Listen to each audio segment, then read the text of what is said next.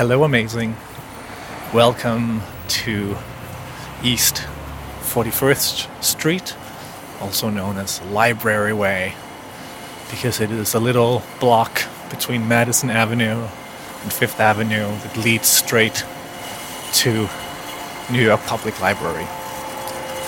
I'm walking from a morning meeting at Grand Central Station in the Vanderbilt Hall at Great Northern Food Hall, where you can get tebirkes, the best, in my opinion, the best pastry invented in Denmark and now made available in its best possible form right here in Midtown Manhattan. And a listener named Nikki asked me a question a while back that I've been thinking about and that I wanted to discuss today. She asked me, would you want to live forever? And why or why not? And I think it's an interesting question to ponder on a really cold Wednesday morning. My first instinct is no. I don't want to live forever, but I think that's maybe a little too flat. I think it's maybe worthwhile to unpack a little bit, like what are the conditions of this question? Are we talking about living forever in a world where everyone else is mortal and is dying? Because that seems to be more of a curse than a blessing. If you have to live forever, but everyone else around you is mortal and will die. Imagine you have kids and you go on living forever, but you know that you will outlive your own kids. That's almost unbearable just to imagine that. And not just your kids, but your grandkids and your grandkids.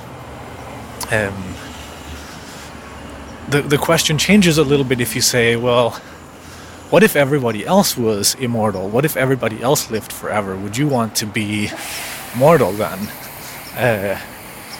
That's a little bit harder for me to imagine, because that's a kind of double hypothetical. But so it's that's actually hard for me to answer. It probably makes sense if everybody else is immortal to also be immortal, so that you're not choosing to be immortal when everybody else is immortal. It's a little bit like committing suicide. That it's an active choice then of not wanting to live. But I think maybe the most important thing in this question for me is this, to even have this conversation, we need to be just more comfortable to even talk about and consider death and dying, our own death, our kids' death, our own parents' death. And I think that's, again, whatever way we frame it, I think that's a really, really important thing. It's one of the things that have been the biggest blessing of my life, has been being confronted with death at a reasonably young age and having to take it seriously and accept it as a fact. I've told this and written about this several times. My mother died when I was 14 years old, and that's a fact. That happened. But the way that it happened was also, you could say, there was a lot of beauty in the way that she handled her own dying. And I learned probably more than anything else about how to live life and how to make the most out of this life by accepting this premise of death. And so, again, things could change if in a world where, let's say, everybody else is immortal. But for now, I think that there is a tremendous value in the limitation of life, that it is not infinite, that it's not immortal. I think it gives focus and direction and clarity, and ultimately I think it's one of the things that make life meaningful, that you have this amount. You don't know exactly how much, but you have some amount. You don't have infinite amount, and you have to make a choice what to do with it. If it was infinite, it could be quite boring.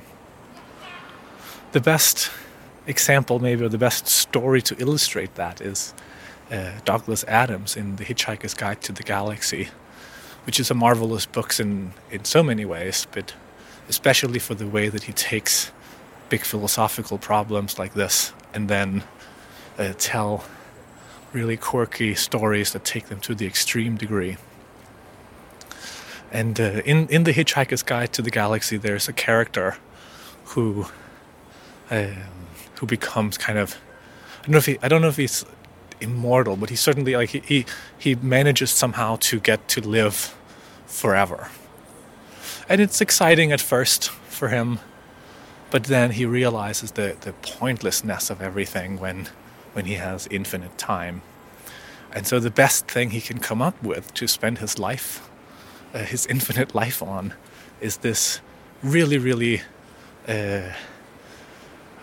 long task that he decides to basically make a list of every living creature in the universe, sorted alphabetically, and then fly around the universe and harass every one of them one at a time. And so in the book, there's a scene where he comes to insult and harass Arthur Dent, the main protagonist of the story. So Arthur is stranded on a planet somewhere in the universe, and this little flying saucer comes and lands, and he's so happy because now he'll be finally rescued. He's been stranded on this planet for so long. And out comes this little creature, and he walks up and he says, "Are you Arthur Dent? Arthur D. Dent?" And he's like, "Yes, that's me. Arthur Dent. You're shit." And then he leaves in his little flying saucer. And I think it's such a good example again of just taking this issue of like what would you actually do if it was infinite? All right. Those were my thoughts on living forever and why, at least under the current conditions of my imagination, that I see more value in grappling with death than living forever. If you have thoughts on this, I would love to hear from you. Please do send me an email or tweet or whatever way you prefer. Thank you for listening. Bye-bye.